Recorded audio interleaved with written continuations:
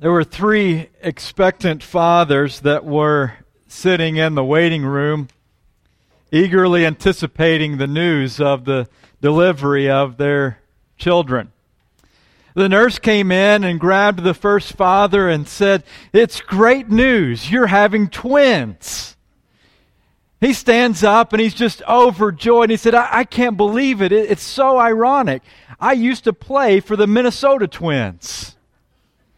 So he gets the opportunity to go back and see his new twin babies. And it's not long before the nurse comes back and gets the second father.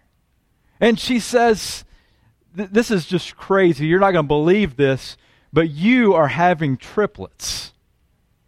And he stands up and he's overjoyed. He said, "This is really crazy, but I work for the 3M company." And at this point, the third man, he gets very, very flushed, very white-faced, and it looks like he's about to faint. The nurse rushes over and she says, "What's wrong?" He says, "I work for 7-Up." The children are a great joy, and yet they also are the source of some of our greatest stresses. The comedian Jim Gaffigan describes the experience of having 4 children like drowning, and then somebody hands you a baby to hold. And I'm told that the stress doesn't get any easier over time, that you still spend a lot of time worrying and stressing about your children. And one of the greatest priorities that we have as Christians for our children is that they become followers of Jesus. That they catch the faith that we have, and they share the same kind of love and passion for God and for Jesus that we do. This morning is the last week of our study called Our House. As we have begin to imagine our life as a house, and each of the rooms in that house represents some significant relationships in your life. We started with the marriage in the bedroom, and last week we talked about the dining room. And that's where all of the people that are our family or who have become like family are gathered. And this morning, we're going to move to the kids' room.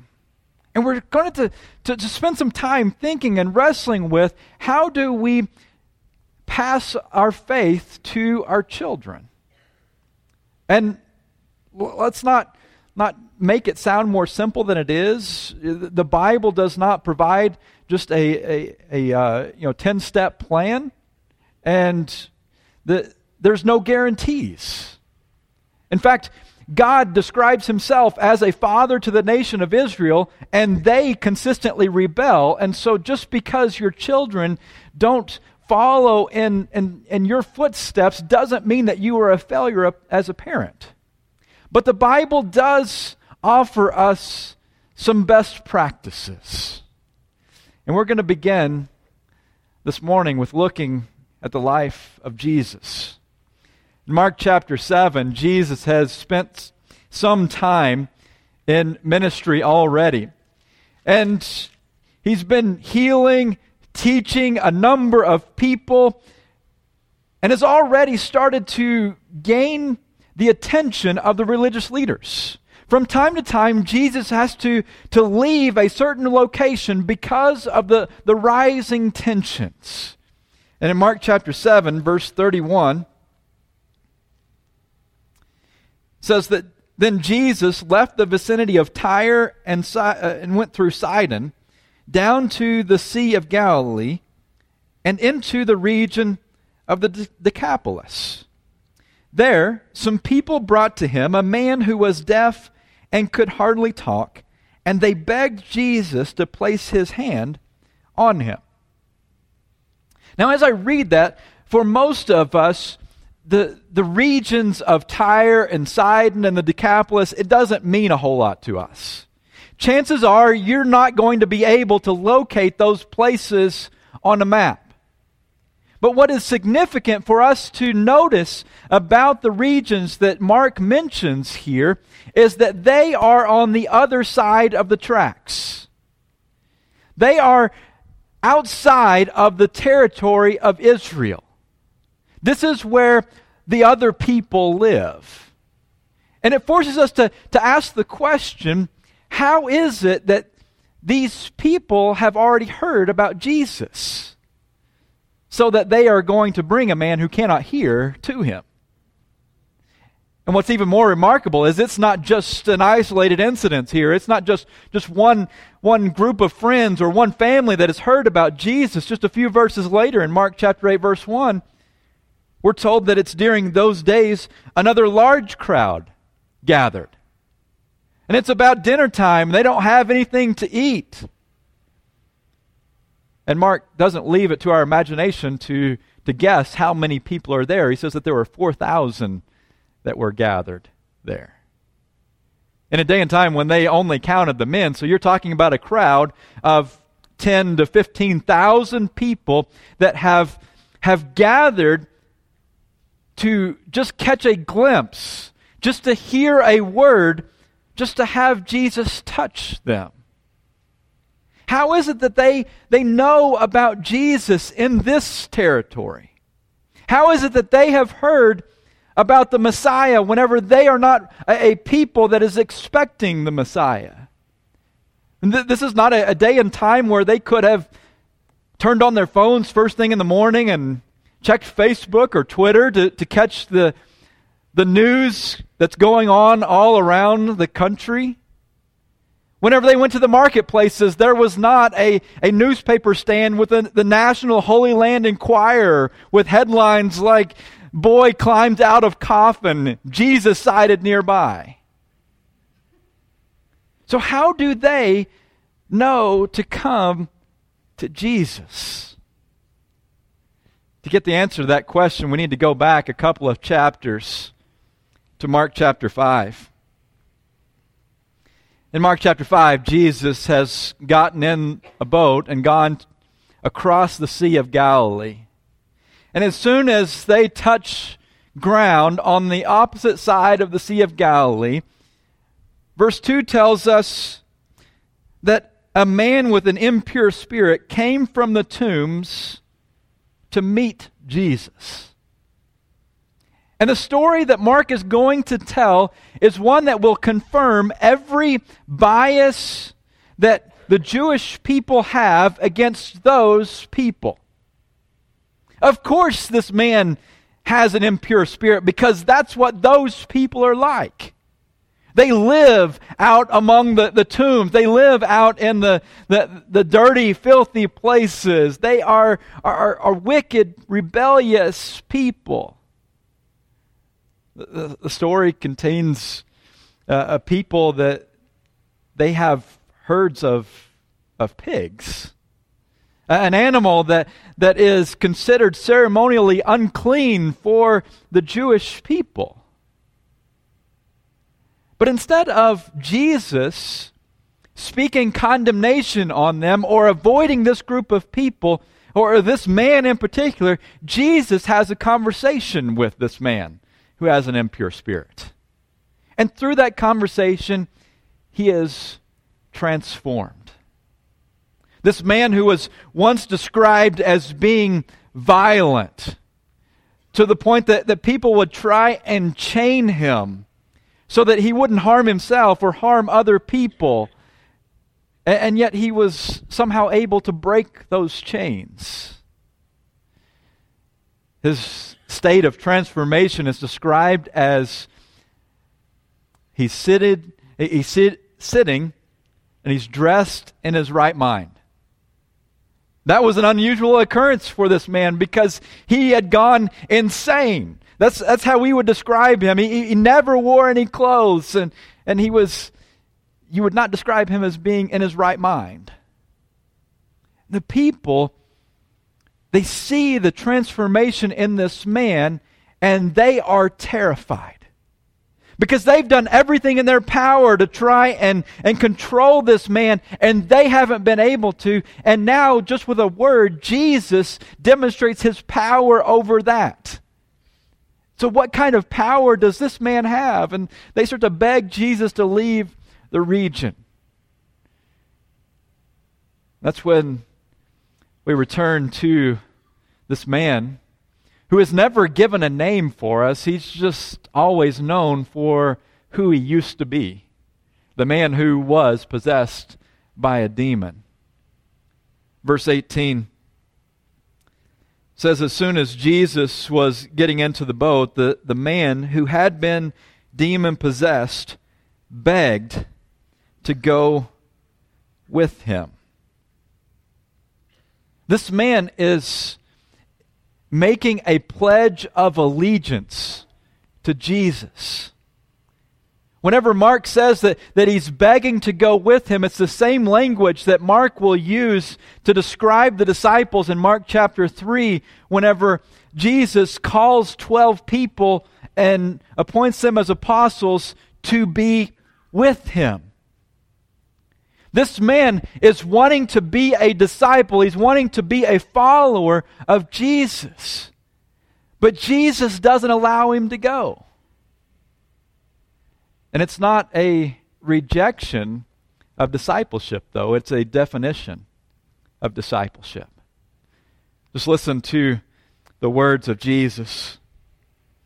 Jesus didn't let him, verse 19, but said, "Go home to your own people and tell them how much the Lord has done for you and how he has had mercy on you." Jesus tells this man who had been possessed by a demon that following means going home. That to be a disciple means that you go home first. Too often we conjure up images of what it means to really be committed to Jesus. To really sell yourself out in following Jesus. In our culture, we have images of people that they give up their jobs, they leave their families behind, they go overseas, they go to another country in order to spread the gospel all over the world. But from the beginning, the primary vehicle of evangelism is the family. Whenever God created Adam and Eve and first expressed his desire to have the earth filled with people for him to love and that loved him, he told Adam and Eve how they were going to accomplish it. He says, be fruitful, multiply, get busy. This is not just this drudgery or this intimidating work of going across the world to talk to people. It is so much more exciting than that, and at the same time, so much less than that. That it's about going home. What we need to realize is that we can reach all of our neighbors. We can double, we can triple, we can quadruple the membership, the attendance at this church, and we will still cease to exist within 50 years if we do not reach the next generation. This man who has been possessed by a demon, I'm sure that he had thousands of reasons not to go home. He was a violent man. Who do you think suffered the most that violence? What do you imagine the last words that he spoke to his father or his mother were? What about the man's wife? or his brothers and sisters who perhaps were there trying to chain him a number of those times to protect their own families. What about the shame that his children had to live with every single day as they would go to school and they would have to listen to all the jokes about their father who never wore any clothes and lived out in the graveyard? See, going home, it's a messy place. It's problematic. They know all of our mistakes. They know all of the times that we go off the handle. Because home is messy. My senior year of high school, I took a college psychology course at a technical school that was offered there in Duncan. And on the front couple of rows, there were couple sets of mothers that were at completely different stages of life. There were two mothers that had raised their children and had recently become empty nesters, and they were going back to school to get a degree and to enter into the workforce with their new freedom of time. And then there were two young women that were about 18 to 19, and they had gotten pregnant while in high school. And they, as single mothers, trying to balance going to school and I'm sure working part-time and being new mothers, they would come with all kinds of questions of their current struggles with their children.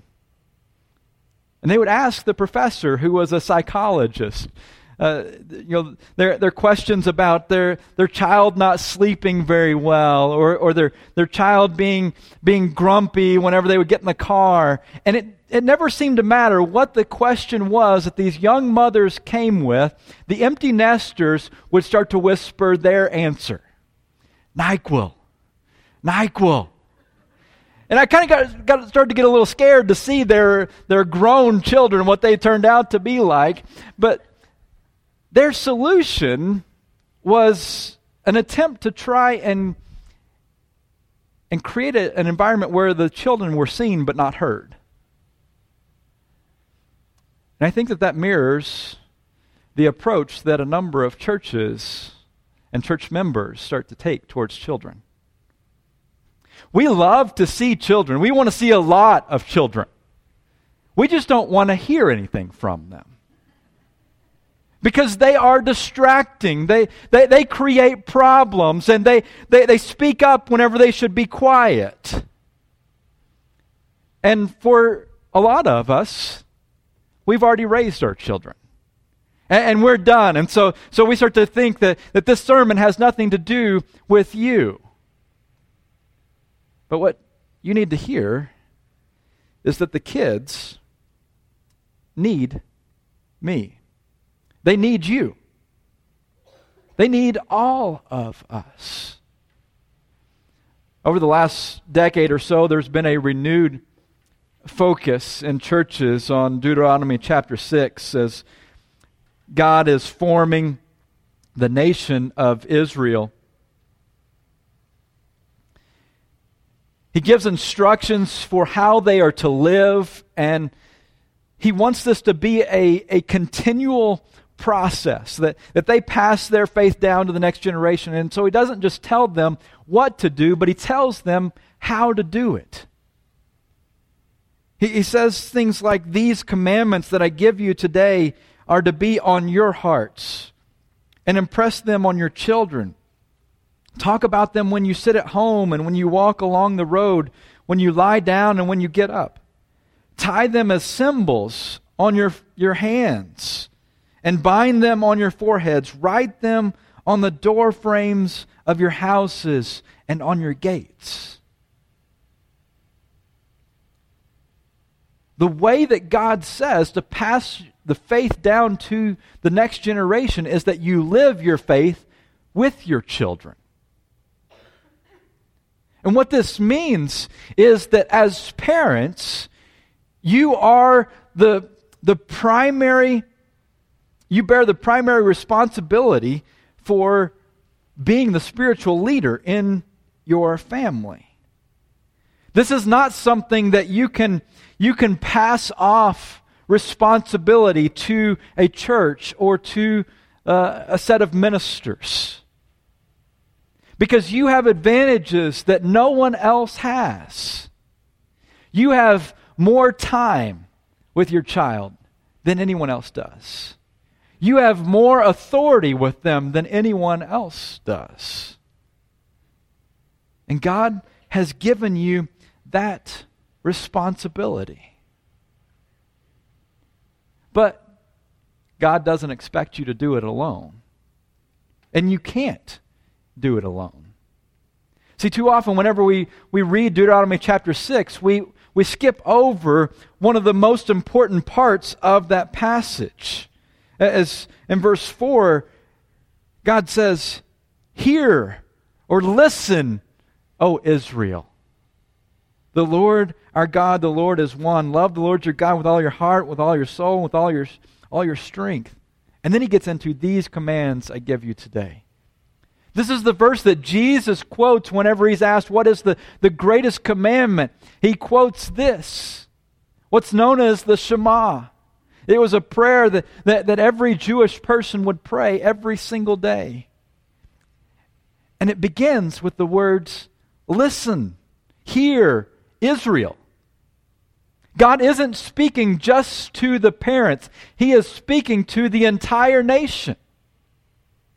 In the Hebrew culture, terms like home or household or family was much more expansive than the way that we think about it.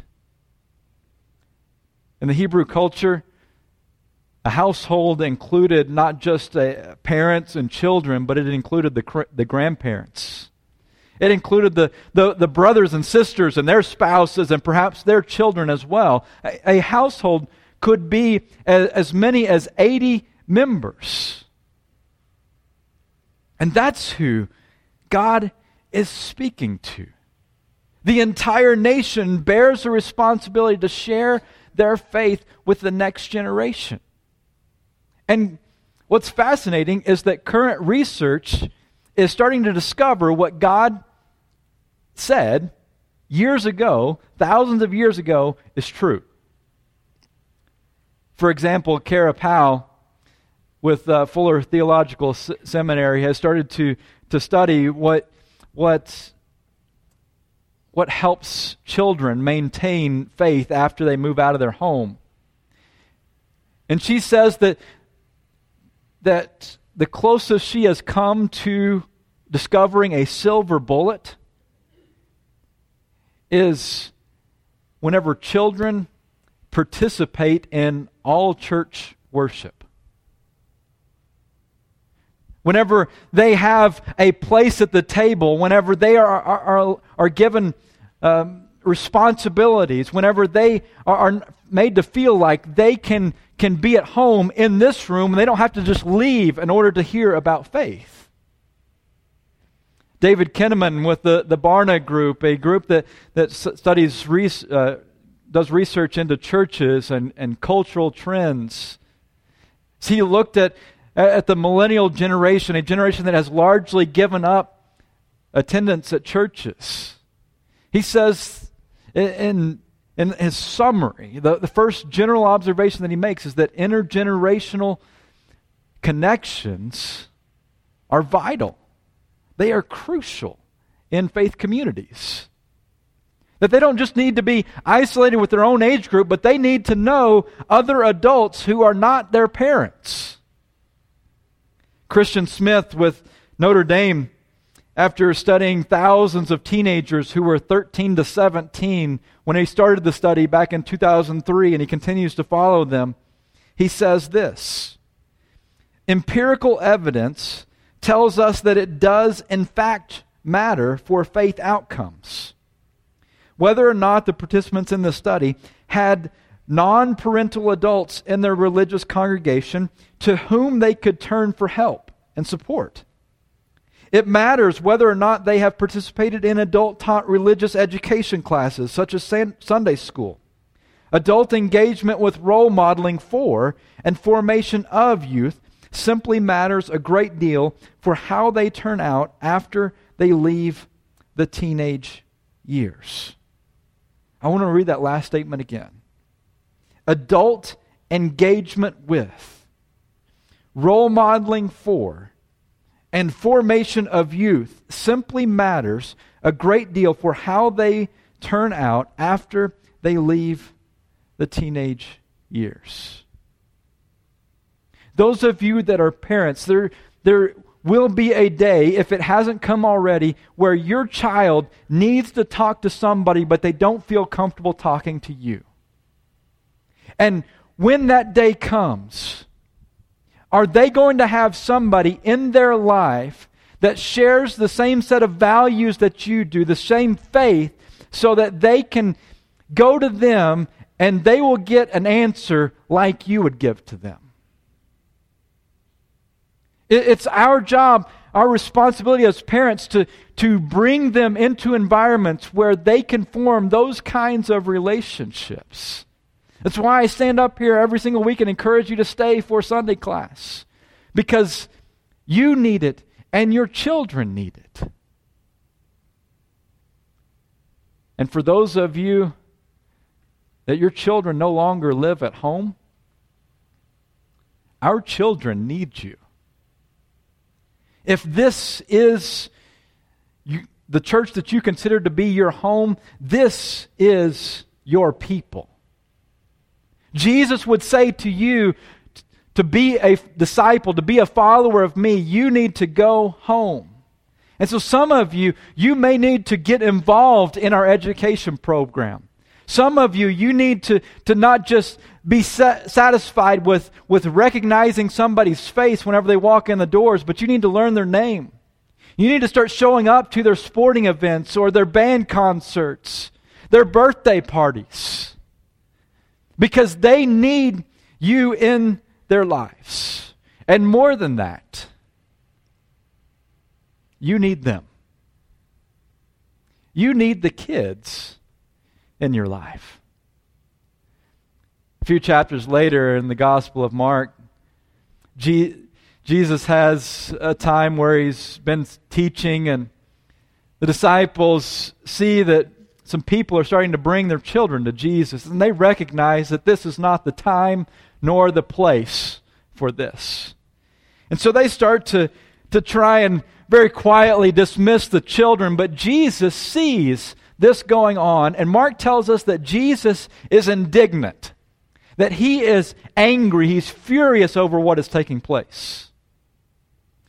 And he's upset for two reasons. First, he says that these people, these children, they have access to the kingdom of God just as much as you do. But secondly, he says, truly I tell you, anyone who will not receive the kingdom of God like a little child will never enter it. Time has a way of hardening us. We tend to become more skeptical and pessimistic as we go through life.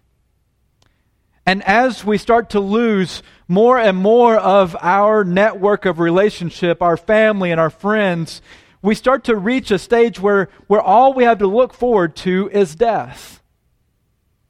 But we need kids in our lives to remind us of what it means to dream and to hope. You need kids in your life to remind you of what it means to take a risk and not just to always make the safe choice.